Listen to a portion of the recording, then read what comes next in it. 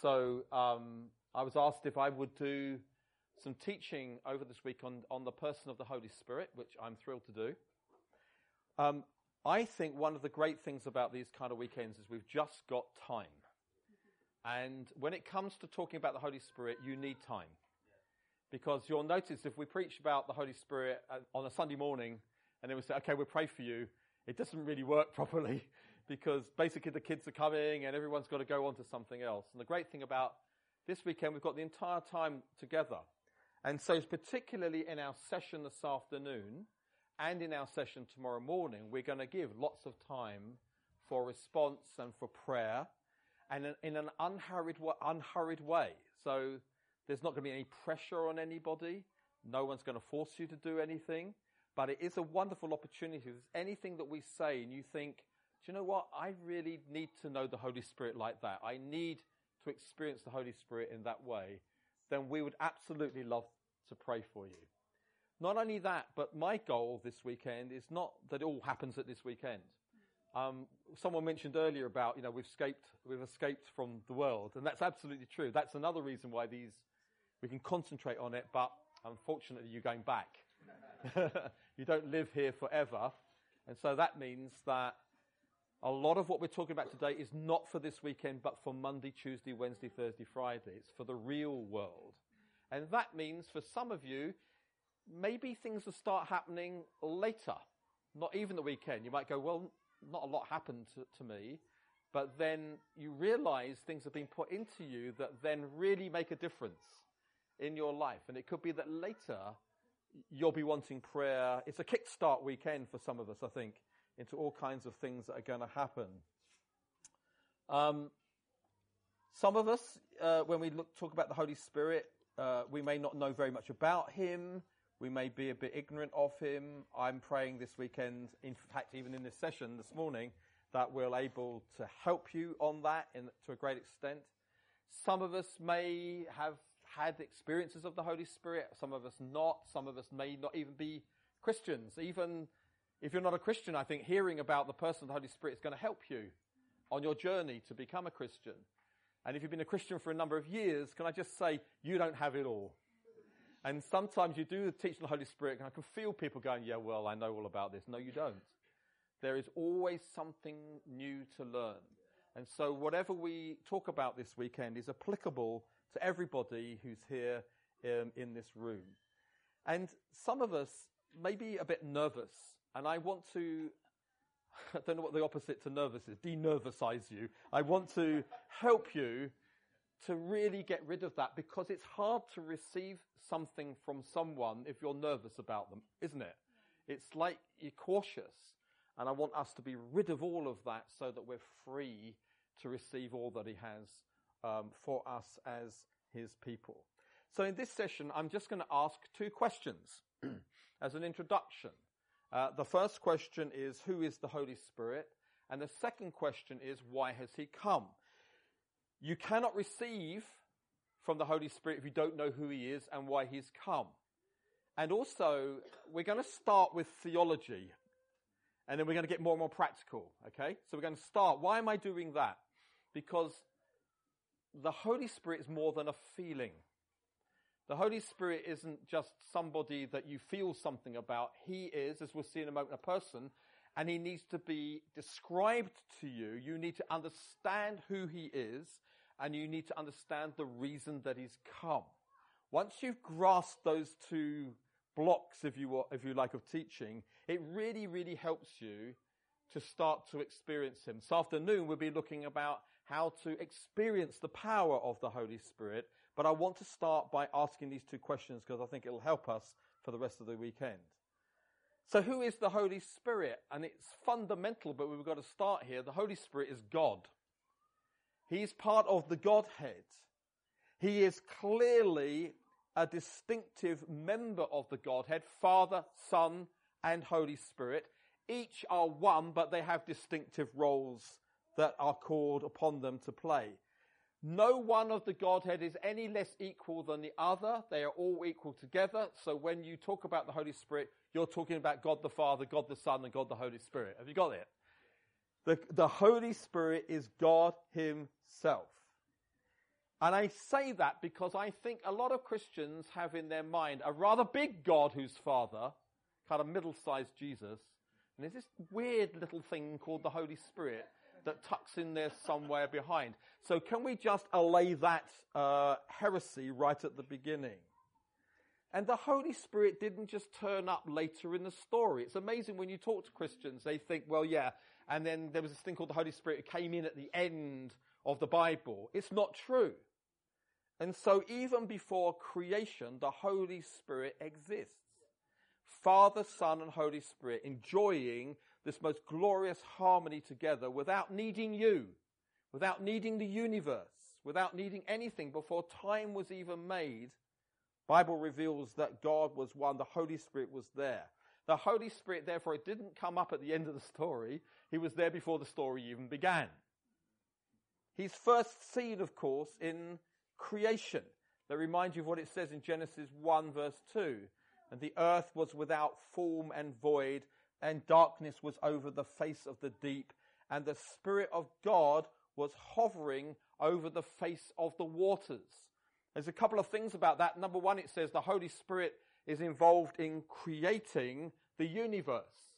He's brooding over. And the second thing you need to know about it is the Holy Spirit is creative, which is why the Holy Spirit is needed for us to move in the gifts of the Holy Spirit, to lead worship, to preach, to witness to our friends, to share the love of God with one another. You can't do any of those things on your own, but the Holy Spirit will come upon you and he will create in you the ability and the power to do things you cannot do in your own strength. And so from Genesis 1 onwards, the Holy Spirit is active. And essentially, he's active all the way through the Old Testament. So we're going to get to the New Testament in a moment, but I just want to apply this to you, that the Holy Spirit has always been active in this planet. There's never been a moment when he hasn't. And essentially, in the Old Testament, the Spirit would come upon a man or come upon a woman, and they were called to do a certain task. And the Spirit anointed them to do the task, and then when they did the task, he withdrew from them. Remember people like Samson, who had this supernatural power. That supernatural power came from the Spirit, the anointing him. When the task was done, it seemed the Spirit kind of left him. There's all sorts of weird stories in the Old Testament, aren't there? Like a guy who's called to kill 1,000 Philistines, and all he's got is an oxbow in his hand. You try killing 1,000 Philistines with an oxbow, it's not going to work. So how did it work? The Spirit of God came upon him and energized him and strengthened him. There's a very strange passage in the New Testament, in the Old Testament, where Saul, who's the king anointed but isn't doing so well, Saul kind of came and went under the anointing of God. And he's walking along the road one day, and a band of prophets are coming towards him. And they're all prophesying because the Spirit is anointing them. And it's kind of like, and Saul kind of sneaks in and gets into the middle, and he starts prophesying. And then he walks out and it stops. It's very strange. But the activity of the Holy Spirit was all about anointing people to do things. It was all about anointing a prophet to speak the word of God to his people. Holy Spirit's always been at work. And then in the New Testament, everything shifts. And this is when we're now living in an age of the New Testament. So what I'm about to say is applicable to us today. So when the Holy Spirit comes in the New Testament, everything shifts around. It begins with Jesus. It's fascinating, isn't it, that Jesus needed, if I can use that word, to be filled with the Holy Spirit. I meet Christians sometimes today who say, well, I'm not sure about all this Holy Spirit stuff. Well, Jesus was very sure that he needed to be filled with the Holy Spirit. And so on the day that he was baptized in water, this is what it says. The Spirit of God came upon him. This is when his ministry started. When the Spirit of God came upon him. And it makes this comment, when the Spirit of God comes upon him and remains. Now, this is a fundamental difference. He's kick-starting a whole new generation of understanding the things of the Spirit. This is not about the Spirit anointing Jesus and then leaving. This is not about the Spirit coming to a Christian and then leaving. This is the Spirit coming and staying. This is about the Spirit of God being upon us and in us forever, never leaving us to carry on the work in our own strength. And on the day of Pentecost, when the Holy Spirit is finally poured out upon what the Bible calls all flesh, which means everybody, Not some random prophet or a guy with an oxbow in his hand. Now it's to everybody who's a believer, everybody who's a child of God. The promise is that the Spirit of God will now come upon all flesh, and he will dwell within us personally, and he will work through us. So it's sad when you meet Christians for whom the Holy Spirit is a stranger, or through the Holy Spirit is seen as a lesser part of the Trinity, that the Holy Spirit somehow is a lesser known member of the Trinity. I don't know where you come from, but I come from a Christian kind of evangelical background that did not embrace the things of the Holy Spirit. They didn't like the Holy Spirit very much. They were really nervous of anybody who even mentioned the Holy Spirit. How tragic is this? But it was kind of like seen, and it was the thoughts were the Holy Spirit is kind of, he's mysterious, he's dangerous, he might do things to you that you don't know about. He's seen in Christians thinking of something that you can't really know. Even the phrase that some of you come from background where he's known as the Holy Ghost, it doesn't help, does it? Have you ever thought about that? And actually the word Holy Ghost doesn't mean ghost like we think. It's an old English term. But the reality is most of us, we hear about people talk about the Holy Ghost. What do you think of immediately? A phantom?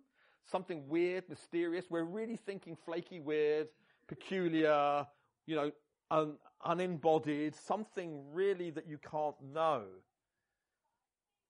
And I want us to demystify the person of the Holy Spirit without devaluing anything of who he is and what he is.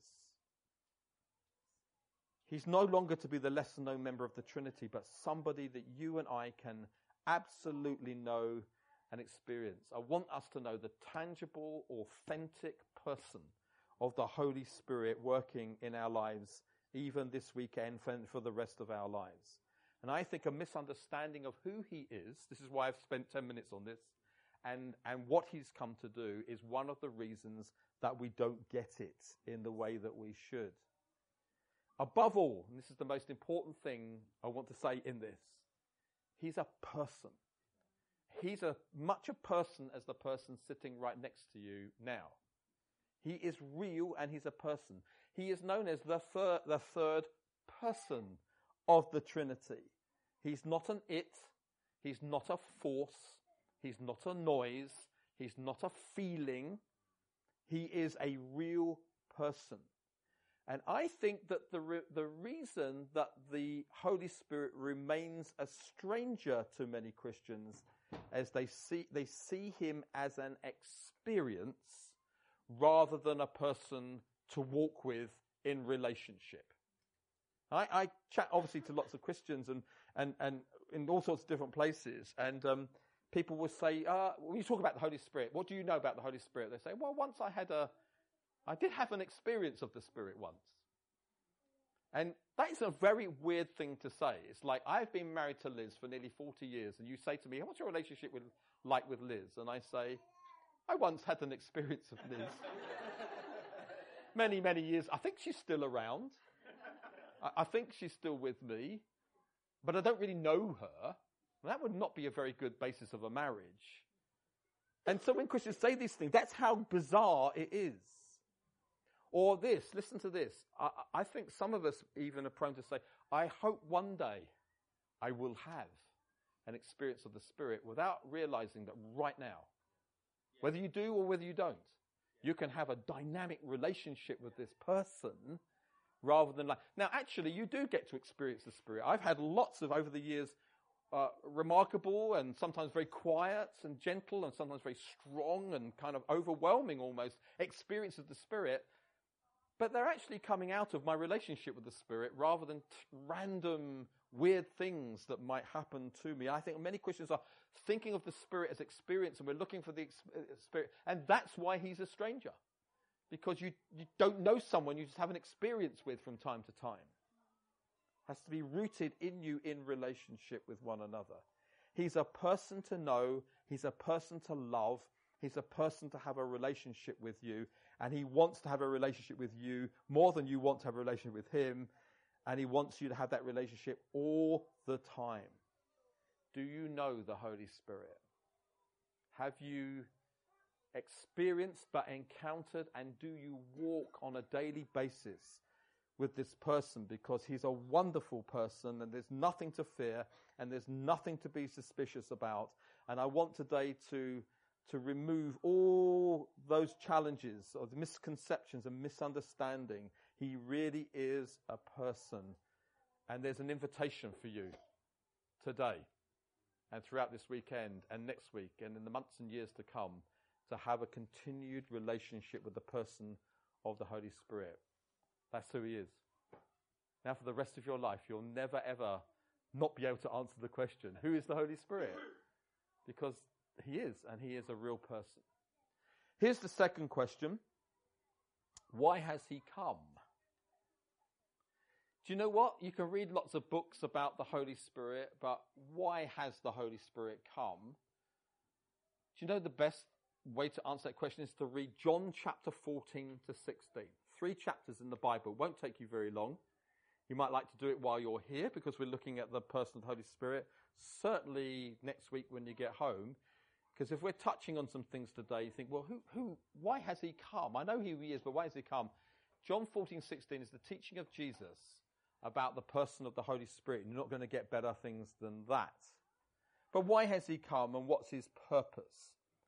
Right off, I'd like to mention 3 things. The first thing is that he has come to reveal the Godhead. So the first thing that the Holy Spirit does is to make God known. When you know the person of the Holy Spirit, it is so that God is no longer distant, but he is intimate. So here's what the Holy Spirit does when it comes to God the Father and God the Son.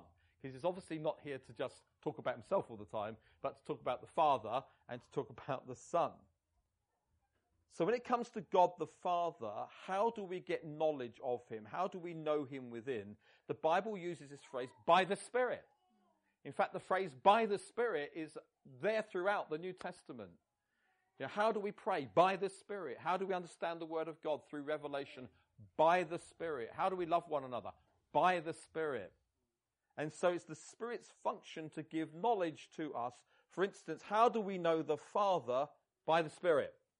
You can be a Christian and know that God is your Father, but not know him as your Father.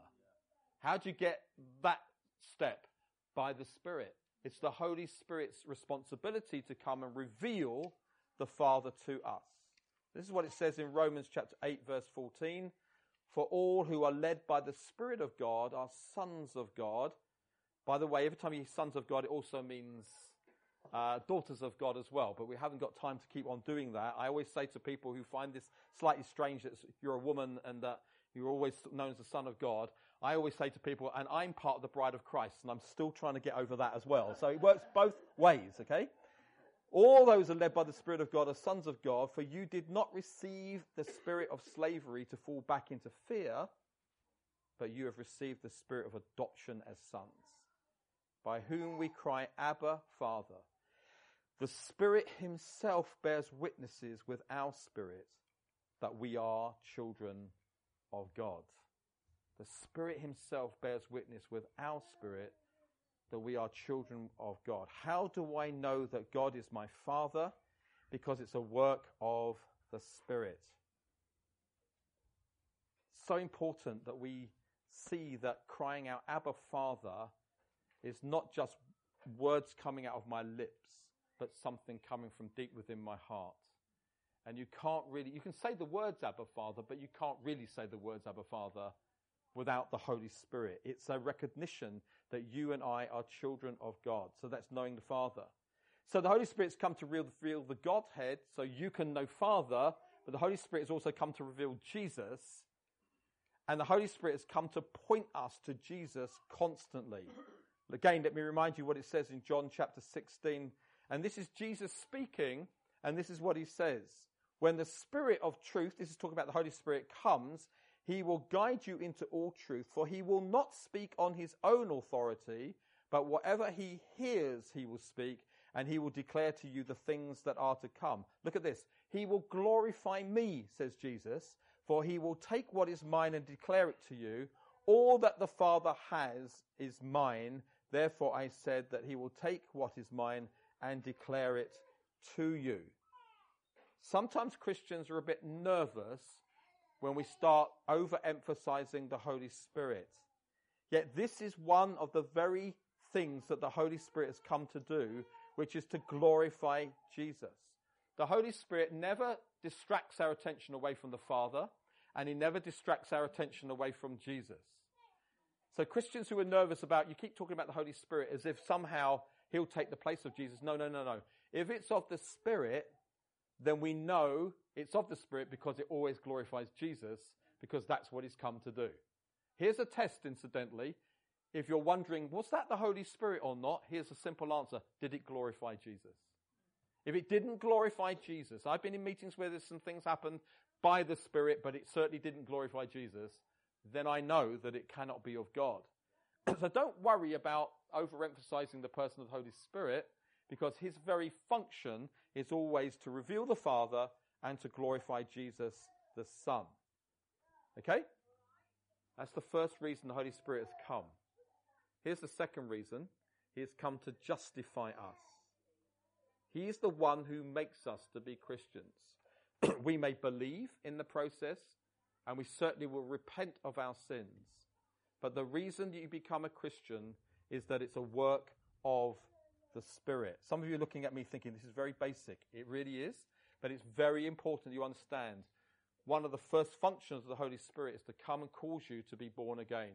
You cannot become a Christian without the person of the Holy Spirit doing a work within you. It's something of eternity coming into our lives forever, a seed that's sown, which is why conversion is a miracle. If you've been brought up in a Christian home, you're not a Christian because you're brought up in a Christian home. You're a Christian because a miracle one day happened into your life. So I was only 6 years old. I can hardly remember it. But that was the miracle that kind of happened to you. Doesn't matter how far away you are from God, or supposedly how close. You all need to have this same miracle, and it's a work of the Spirit. He justifies us. It's our first encounter of the Holy Spirit at conversion. John 16 and verse 7. Nevertheless, I tell you the truth, it is to your advantage that I go away. For if I do not go away, then the Spirit of God cannot come to you. It's just a powerful declaration of God's purpose to come and to meet with us in this powerful, powerful way. If I do go, I'll send him to you. And when he comes, he'll convict the world concerning sin. You got convicted of your sin by the Spirit, and righteousness and judgment concerning sin, because they do not believe in me, concerning righteousness because I go to the Father, and you will see me no longer. John chapter 3 verse 5. Jesus said, truly, truly, I say to you, unless one is born of water and the what? He cannot enter the kingdom of God. That which is born of the flesh is flesh, talking about our human birth. That which is born of the Spirit is spirit. Do not marvel then, I say to you, you must be born again. The wind blows where it wishes. You hear its sound, but you do not know where it comes or where it goes. So it is with everyone who is born of the Spirit. And so you can't become a Christian without the work of the Spirit. Now, I want you to notice something which will be important for what we teach on this afternoon, okay? At the moment of becoming a Christian, of conversion, you are not consciously experiencing the Holy Spirit. Why? Because the Holy Spirit hasn't come to draw attention to him, but he's come to help you to know Jesus.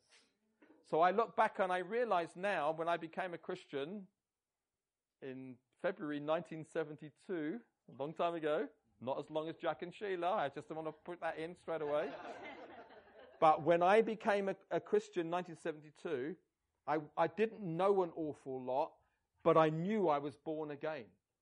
And it was a work of the Spirit, and I knew for the first time in my life my sins had been forgiven. And even though I was raised in church and I knew everything that Christians knew, it was like I didn't know anything until that moment. And then I was born of the Spirit. But I wasn't consciously experiencing the Holy Spirit while I was born again. It was to point me to Jesus. I was born again, my sins were forgiven. And that's really important, because we'll see later today, we need to then have an experience of the Spirit that's not about conversion, but is about being empowered to live the Christian life. Can't wait. That's for this afternoon. Can't wait. We've got a few weddings and some worship seminars and things before we get there. Anyway, The reality is that he has come to justify us by a work of the Spirit that helps. And the third thing he's come to do is this. And this is going to be big this weekend. He's come to help us to live the Christian life, because you cannot live the Christian life without him. So the third thing he's come to live the Christian life through us. He's come to give us power to be witnesses. He's not an option. He's vital for every individual believer. The Holy Spirit is vital for every local church. The Holy Spirit is vital for everything he wants to do in every nation of the world and every generation that's ever existed from the day of Pentecost till now. You and I haven't got a better idea than the Holy Spirit. He's still the answer for everything. I travel a lot in Europe. Churches are really struggling. Heads are down. Really difficult. What's the answer? And sometimes people will say, well, the answer is new techniques, new styles of worship. Maybe we have a new way of evangelizing. None of these things are invalid. Some of them are very culturally relevant, but they are not the answer. When you travel around Europe, you see that the answer is exactly the same as the day of Pentecost. We need an outpouring of the Holy Spirit. The church needs to experience the Holy Spirit all over again. The church needs to be empowered by the Spirit, and that is what's going to make the difference. Why did the Holy Spirit come? To reveal the Godhead, to justify us, to make us Christians, and now to help us to live the Christian life. It must have been a very strange experience for the disciples. They're 3 years walking with Jesus, and it's just an amazing experience. Can you imagine 3 years walking with Jesus? Well, you should, because you are. I just caught you out there, didn't I? But walking with Jesus when he was on earth, it was like miracles, amazing teaching, which caused thousands of people to drive at least 6 hours to come and listen to the teaching. So it was amazing stuff. And the disciples would wake up every morning. Is this going to be one of those everybody in the room gets healed mornings? Or is this going to be one of those strange days where only one person got healed and not everybody else did? But it kept life really exciting. Is this going to be feeding thousands of people miraculously? Was this going to be one of those days when the Pharisees all give Jesus a really, really hard time? You know, what's going on kind of day? But it was magnificent. It was electric. It was powerful. It was amazing. And then a really strange thing starts to happen. As unbeknownst to them, the 3.5 years is almost up, and Jesus knows it and they don't. And so he's coming to the end of his ministry, and he starts talking about someone else. It's just like, strange, stop talking about this other person that you keep saying is the Spirit, the Comforter, all these things. You keep on talking. So Jesus has come to his ministry, and he wants to start introducing them to another person who is going to come to them, so that when Jesus has been killed and his body is no more and he's raised, that the Spirit that was upon him would then come upon them. And so he's introducing them, and you can feel them saying, stop it, stop it, stop it. Stop talking about going away. Stop talking about being killed. Surely this is going to go on forever. You can't get better than this. Jesus says, actually, it's going to get a lot better. They go, well, can't be. This is just ridiculous. John chapter 14 and verse 15. Jesus is speaking to them, and he says, if you love me, you'll keep my commandments, and I'll ask the Father, and he'll give you, look at this, another helper to be with you. What could be better than Jesus? To be with you forever, even the Spirit of truth, whom the world cannot receive because it neither sees him nor knows him. You know him, for he dwells with you and will be in you. I will not leave you as orphans. This is one of the most powerful promises of Jesus. I will come to you. Yet a little while and the world will see me no more. You can feel them, no. But you will see me. Because I live, you will also live. In that day you will know that I am in my Father, and you in me, and I in you. John 16 verse 4. But I've said these things to you, that when their hour comes, you may remember that I told them to you. I did not say these things to you from the beginning because I was with you, because he was bodily. But now I am going to him who sent me, and none of you ask, where are you going? But because I have said these things to you, sorrow has filled your heart. Please don't go. Nevertheless, I tell the truth. It is to your advantage. Another version of the Bible says, it is far better. It is for your advantage. It is far better that I go. For if I do not go away, the Helper will not come to you. But if I do, I will send him to you. Folks, this is really essential and it's totally dynamic for us to grasp. It was far better for Jesus to die, to forgive us for our sins, to be raised from the dead, to deal with the issue of death once and for all, to then be ascended and sat down at the right hand of the Father where he is now, so that he's glorified and far above every name that can be named, and the outcome of everything that's going to happen in history is already sealed. The victory isn't going to be won. It's already been won. We're very quiet. And all of this happened so that one day he could then, when all of that had taken place, pour out his Holy Spirit. The one that's far better for you, that I go to be with the Father, is for your advantage that I do this. Why? So that when I pour out my Spirit on all flesh, on that day, it'll be like me coming to you and being in you. And guess what? You get to do the same things that Jesus did when he was on earth. That is why it's far better. When you look at John chapter 7, I'll just read this quickly. There's a lot of Bible verses. Hope you don't tell me off for having too many Bible verses. John 7. On the last day of the feast, the great day, Jesus stood up and cried out, "If anyone thirsts, let him come to me and drink. Whoever believes in me, as the Spirit has said, out of his heart will flow rivers of living water." Now look at this. Now this he said about the Spirit, whom those who believed in him were to receive, for as yet the Spirit had not been given, because Jesus had not yet been glorified. Well, he has now. He has now been glorified, so he can now pour out his Holy Spirit upon each and every one of us. It's fascinating when you read Acts chapter 1 and you read the story of the disciples, it looks very, very bleak.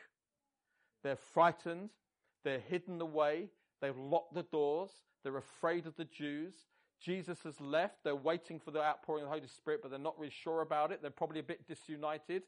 You know, it's quite a few days and nights going on now. Some of them are thinking maybe we'll call it a day. Nothing's really happening very much. It's all pretty depressing stuff. These are the people who are going to turn the world upside down, by the way. And it looks very dark and very bleak. This is the end of Christianity. And then you look at Acts chapter 2, and it's exactly the same people, and they're out on the street, and they're preaching the gospel, and they don't care about anyone. They're full of power, and they're moving in signs and wonders, and miracles are beginning to happen. And the only difference between chapter 1 and chapter 2 is this person we're talking about. It's the only difference. The Holy Spirit is the answer for the empowering of the Christian life. It's far better that Jesus goes to the Father so that the Spirit upon Jesus comes within me and remains with me. Peter said, this is that the prophet Joel prophesied. This is not drunk, as some of you think. This is the Spirit that's come upon us. So let me round off this session by saying that there really is an invitation for you and me to now really get to know this person. There's two ways that we get to know him. There's an invitation to live in him, to grow in him, to depend on him, because he's a person, to have a relationship with him for the rest of your life. How does that happen? Well, two ways, I think. The first is this. We're called to have fellowship with the Spirit, companionship with the Spirit, because he is the one who's come to be our friend and companion, to reveal the Godhead to us. So, for example, the phrase fellowship with the Spirit comes often in the New Testament. You often hear that, the love of God and the fellowship of the Holy Spirit. And you can quickly think it's just a benediction. It's actually a theological statement that you and I can have fellowship with the Spirit of God. And it's there in Scripture. It's there before us. So 2 Corinthians 13:14, the grace of the Lord Jesus Christ, the love of God, and the fellowship of the Holy Spirit with you forever. Philippians 2:1, so if there's any encouragement in Christ, any comfort from love, any fellowship or participation in the Spirit, any affection, any sympathy, there's this teaching in Scripture that you and I are supposed to have fellowship and companionship with the Holy Spirit. If the Holy Spirit is a person and not a force or an it, we can have fellowship with him, we can have companionship with him, we can be intimate with him. This is one of the most radical things that anyone can ever hear. The Trinity, the Father, the Son, and Holy Spirit in perfect harmony and fellowship with one another. There's an invitation for you to come and enter in, to that relationship the Trinity have with one another. I mean, this is a bit mind-boggling. If anyone came in here right now, think, who are these people? They actually think God invites them to become part of what he is, Father, Son. That's exactly what Scripture teaches. And so I'm meant to have fellowship with my Father, intimate relationship with Jesus, the Son, and I'm invited to have fellowship with the Holy Spirit. It's interesting, isn't it, that if you say to Christians, where is God, the Father? They'll say, well, Jesus said, our Father who is in heaven. Good start, so he's in heaven. Where is Jesus? Well, the Bible says he sat down at the right hand of the Father in heaven. Then you say, where's the Holy Spirit? And they go, I'll tell you where the Holy Spirit is. He's here.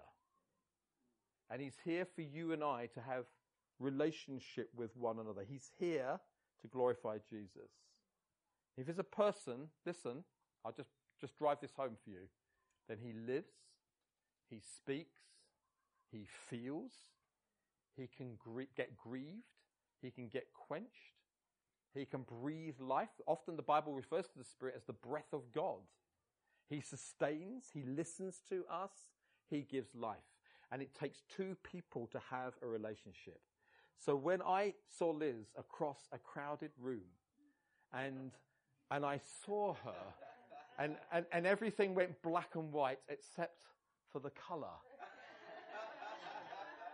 And in my heart, inside of me, boom, boom, boom, boom, boom, inside of me I'm thinking, this is what I thought, I need to pursue her. Because I'm going to pursue her because I really want to get to know her. So I went on a pursuit.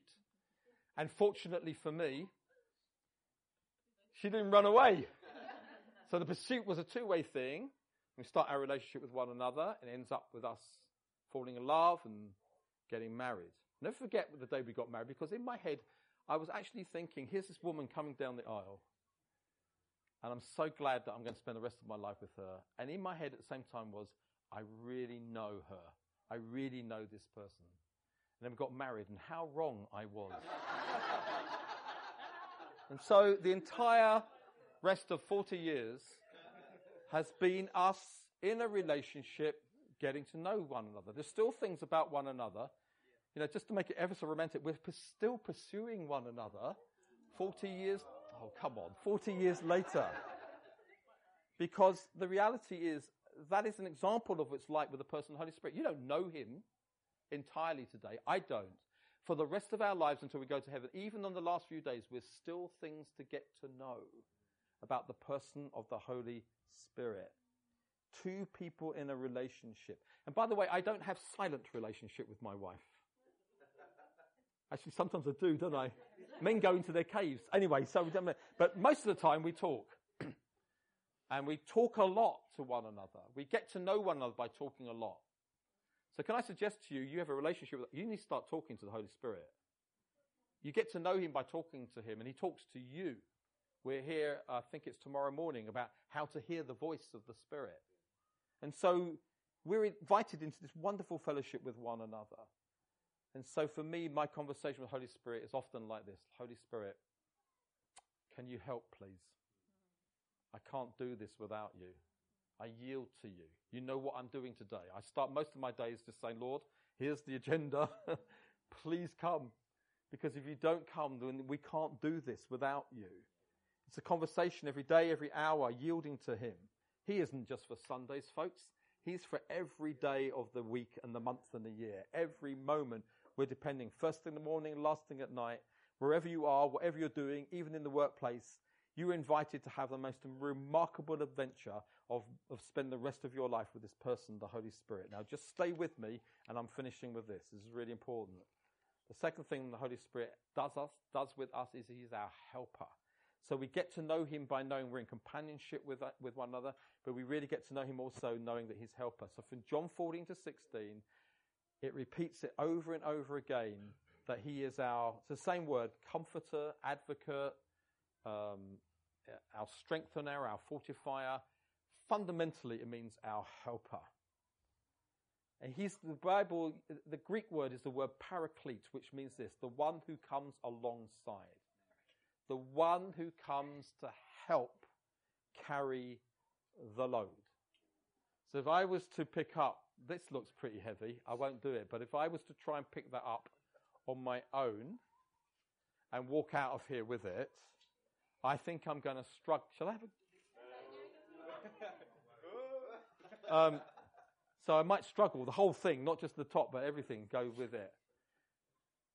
But if I was to say to Luke, I'm really struggling with this, could you please pick up the other end and help me? It's amazing when two people carry something, you just walk out together. That's exactly what the Holy Spirit's come to do as your helper. He's come to carry you. He's come to lift you through your Christian life. Intimacy is allowing the Holy Spirit to do what he's been sent to do, and not to quench him, and not to not do things in your own strength. You will ignore the Holy Spirit at your peril. You are never meant to live the Christian life on your own. And that's quite humbling, especially for blokes, guys in this room particularly. You think, well, I'll be all right. You have no idea. It's not a weakness to say, I can't do this. I need you, Holy Spirit. It's actually through weakness that strength is manifest. So we have to humble ourselves and say, I need to be dependent upon you. A friend of mine, when he got converted many years ago, he's a very bright guy, Oxford University, and he ploughed his way through the Bible within a few weeks, and he kind of read all the Gospels over and over and over in his college room. And one day he said to me, I'm so grateful I've become a Christian, but this is going to be really hard work. I've been reading all the stuff about Jesus and all the things he asks us to do to be his disciples, and Davey says it's really, really hard. I don't know if I can do it.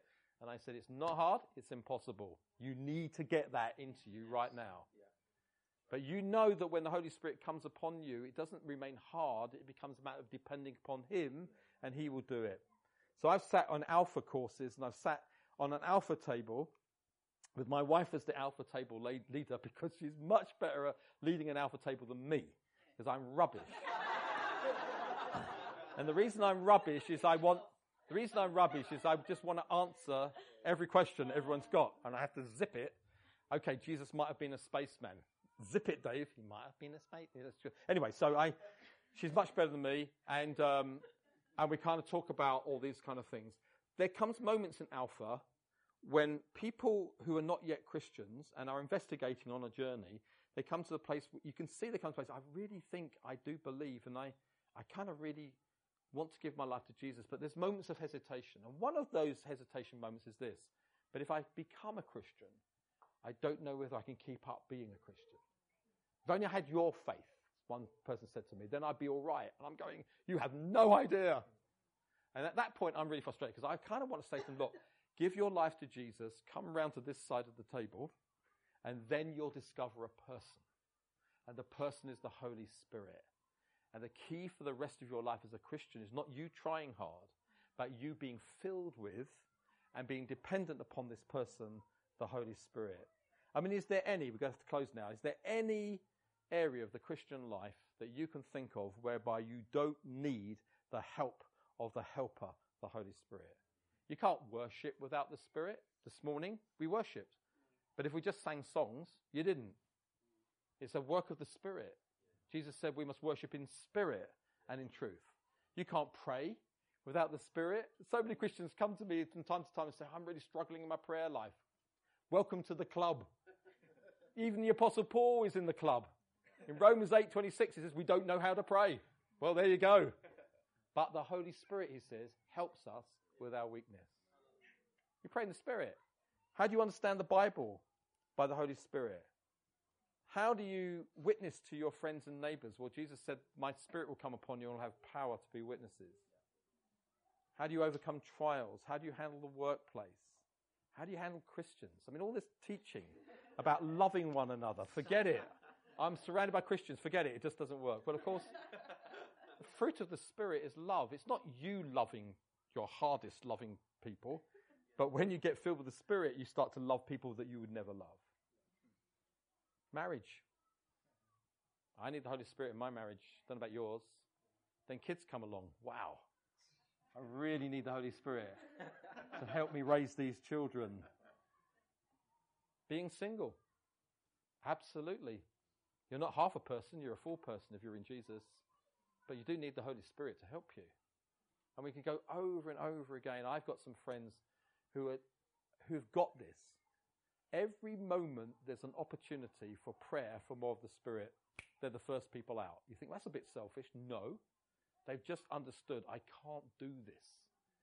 Please come more. I don't know why, you make an appeal for people to receive the Spirit, and 3 people out of 400 come forward. And you think, what are the rest of you doing? You're doing okay, are you, without him? It's the kind of mentality that we need him more and more. Let's just close our eyes. Father, I pray even at the very beginning of this weekend that you will motivate some of us to get to know you, to get to experience you, not as an experience in itself, but as a person. I pray for a hunger and thirst to get to know you, Holy Spirit, far better that Jesus went to the Father, so that now I can have you living in my life. Thank you, you'll never force anything upon me. You'll never do anything beyond that which I desire. But Lord, I really do want to be on this journey with you. I want the water level to rise over this weekend as more and more of us see our need of the person of the Holy Spirit. Would you do that, Lord, please, for your glory? Amen.